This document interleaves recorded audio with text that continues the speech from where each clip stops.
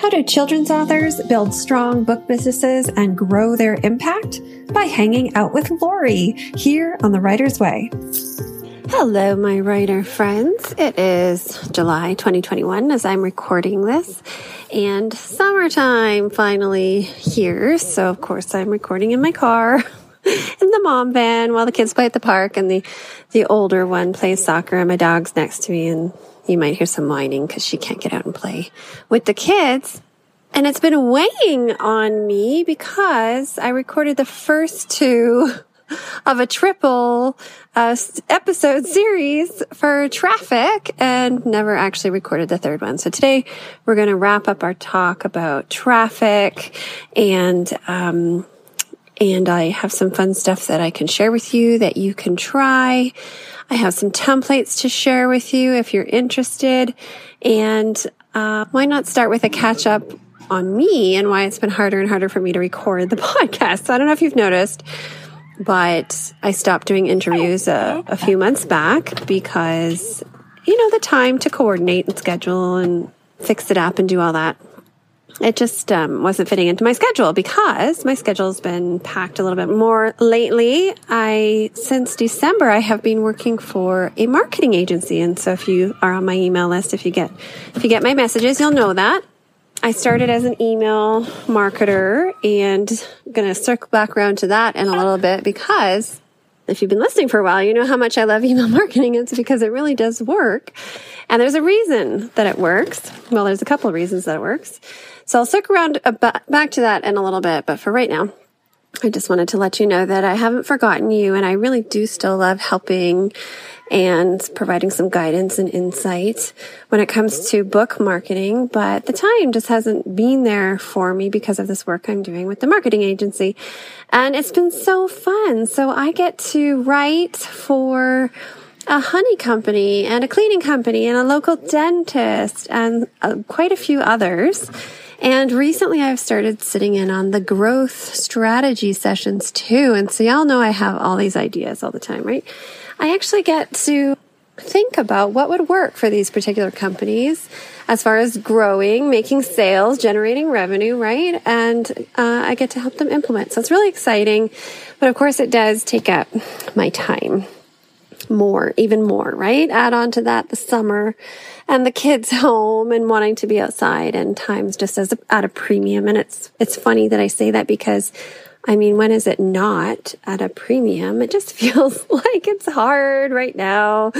And I'm sure that you understand if you're listening, because I'm sure that it feels hard for you right now, no matter what season of life or what journey of your book, you are in.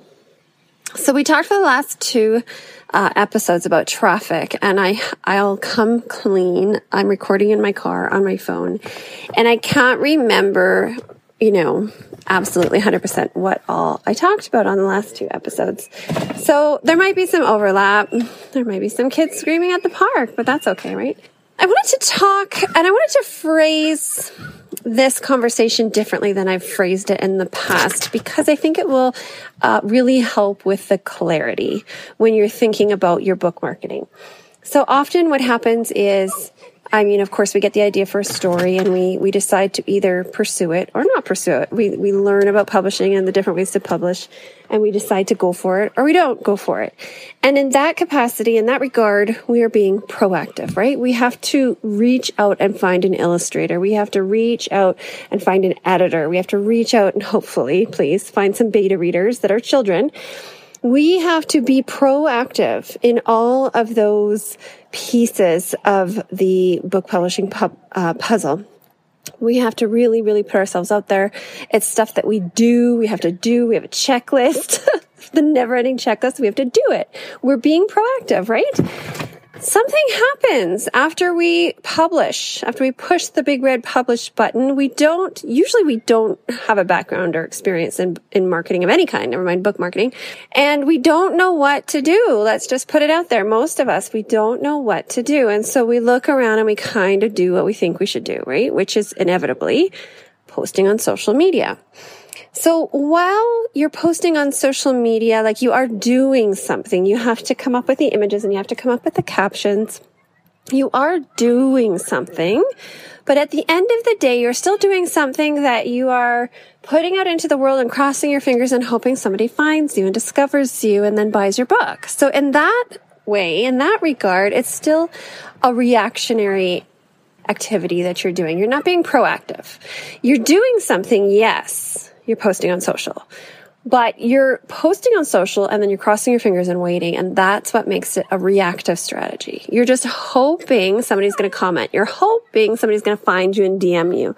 You're hoping somebody's going to, of their own accord, fall in love with you and click the link in bio and buy your book.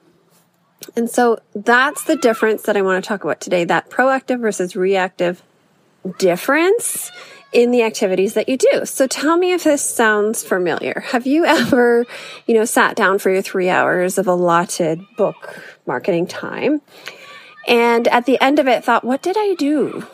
What did I do? Maybe you hung out in a writing Facebook group. Maybe you did your social scheduling, your social posting, all that kind of stuff. But what did you do?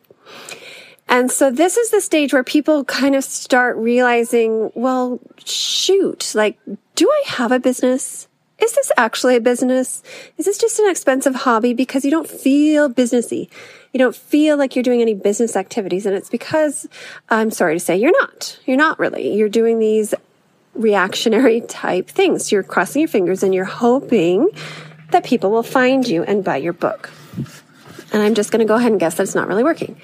And the reason it's not working is because of the noise out there. You might have the best social captions, the best social posts ever, but chances are good, if that's all you're doing, it's not going to be successful for you. And when you look at those accounts that have tons of engaged followers and they're killing it, you don't see the behind the scenes activities that you're doing. You see the post, you see the comments, you see the stories, you see the reels, what have you. But what you don't see is anything that they're doing behind the scenes. Anything on the back end is basically invisible. So you don't see them reaching out to influencers, reaching out to other people in their network, etc. You don't see that proactive activity. You only see the social posts. And then you're wondering, well, why isn't that working for me? And so I've been thinking about this a lot lately because you may or may not know this. I've launched a book marketing agency because, like I said right at the beginning, I love to help authors, right? I love to help you make your dreams come true when it comes to your book. And I've been where you are, so I know how overwhelming it is, how you have the 20,000 things on your to-do list and you're not sure where to start and you aren't sure what's going to work, what's going to move the needle on. So it ends up feeling like spaghetti thrown at the wall, and it is a little bit spaghetti thrown at the wall. And that's just how it is because you have no experience most often, so you don't know where to start. So over the past 2 shows, we've talked about traffic. So I'm just going to briefly recap, I hope, what I said, which is you can think of traffic as like what you need. It's the necessary, right? Before you make sales, you need people to be aware of who you are and what your book is and what the benefit is, what the point of it is. You need people. And it's a numbers game. So if only 3 people know about your book, even if you get 100% conversion, well, then you're done. You need those 3 people to tell 3 people to tell 3 people. And you also maybe need more than 3 people in the first place to find out, to become aware of your book.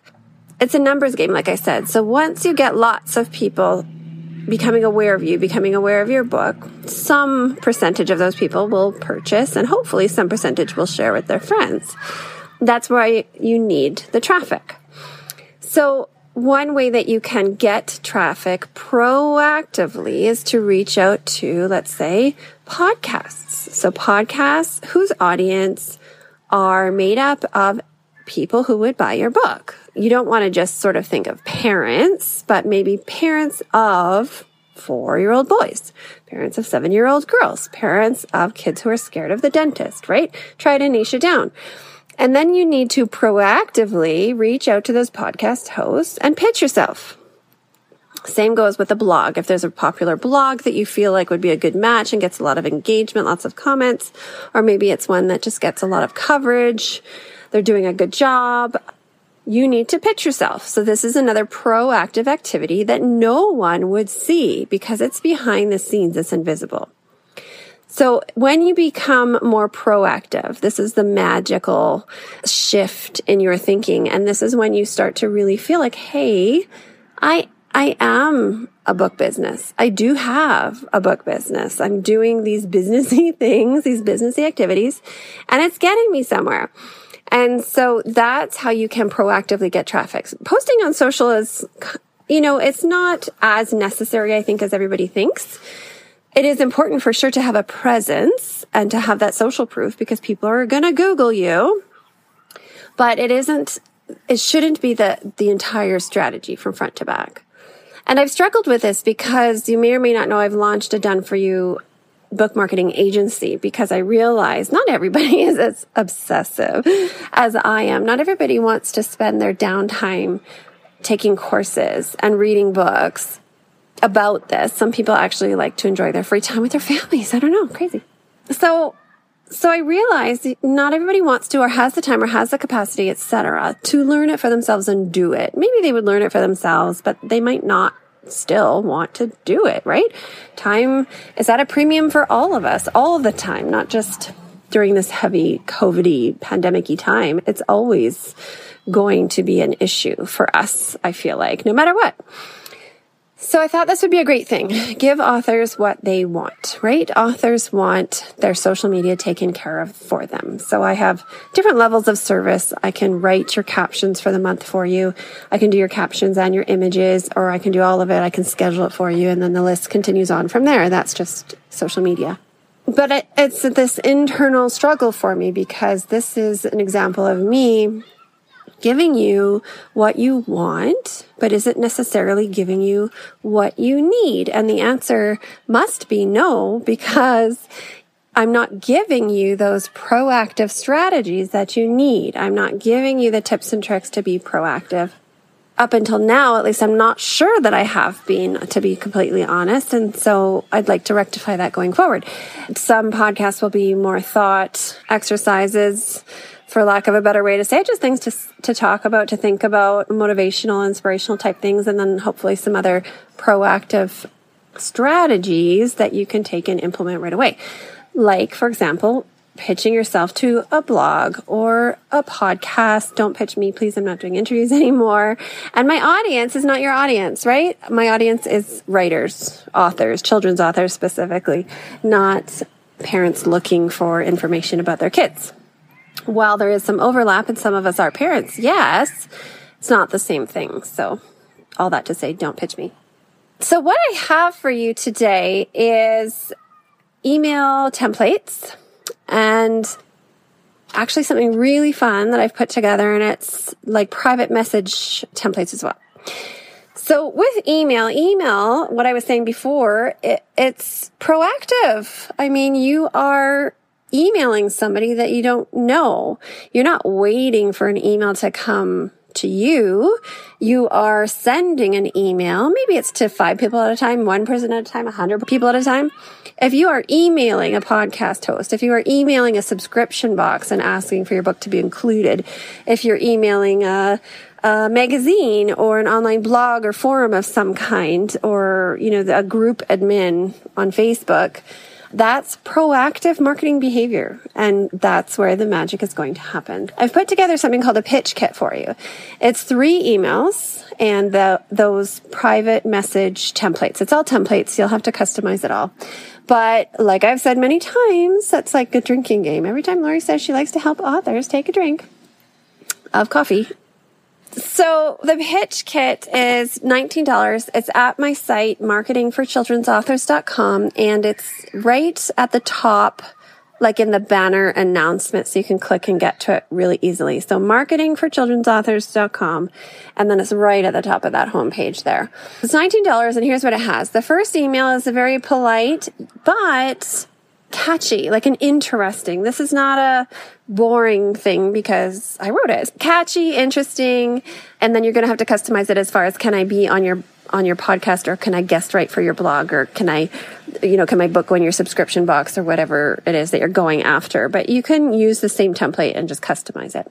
What I like to say is you have to send that first email before you can send the second, and the second one is the one that people will actually respond to the majority of times. So you might get a handful of responses with the first one, but you'll get way more with the second follow-up one. And it's just because people are busy and their inboxes are busy, and they get that first email and they think maybe that's spam, maybe that's a robot, maybe that's not real. I don't know. I don't trust it. So I'm just going to ignore it. I'm going to delete it. And then they get a second one 5 days later and they go, oh, that was somebody real. Oh, and I'm enjoying these emails. They are interesting to read.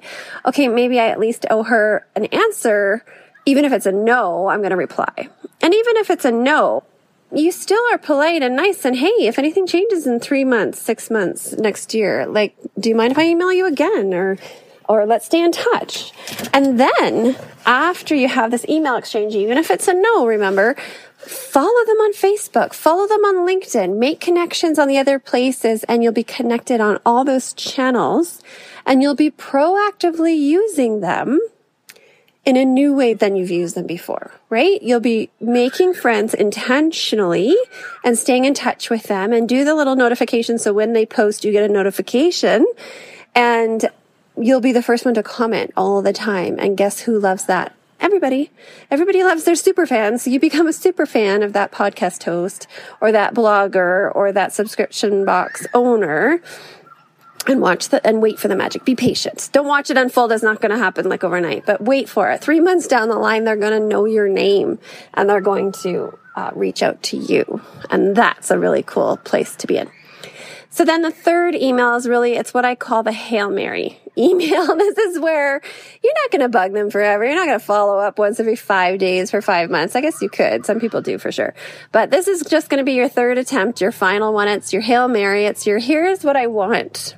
I would like to send you 50 copies of my books for this price for you to include in your December subscription box for XYZ company, because the purchasers of your subscription box will love it, and here's why. And it's a Hail Mary. Cut out all the polite chit chat, all the cuteness, and just tell them what you want. And that's what that is. And then in the DMs, this can be a little bit tricky, right? Because maybe it's an influencer you're trying to connect with in the DMs. Well, they get hundreds probably of DMs. So the DM templates, there'll be a handful of those in there for you. And you can just see what works. And this is going to be something you're going to have to try. It's not a copy paste. It's not a blast everybody on your list or that you're friends with. Please, for the love, do not do that. It's strategic and proactive, and I think it's really going to move the needle for you. So I think that's it for this episode, since my soccer practicing son is almost done here, and they're going to bombard me fairly soon. Thank you for listening. And if you're like a dedicated listener, then I'm going to apologize for the big gaps in between shows, but life, right? If you're interested in done-for-you social media, let me know. If you're interested in more better, complete strategy, let me know. Send me a message and I'll tell you what I can do for you. And if you're interested in the pitch templates, go to marketingforchildrensauthors.com and find them there. And I hope to not see you as much on social media, but I hope to get that positive vibe that you listen to me and you're doing all kinds of stuff in the background, invisibly, the proactive activities, because you listen to Lori. So thank you, my friends, and I will speak at you soon. Bye for now.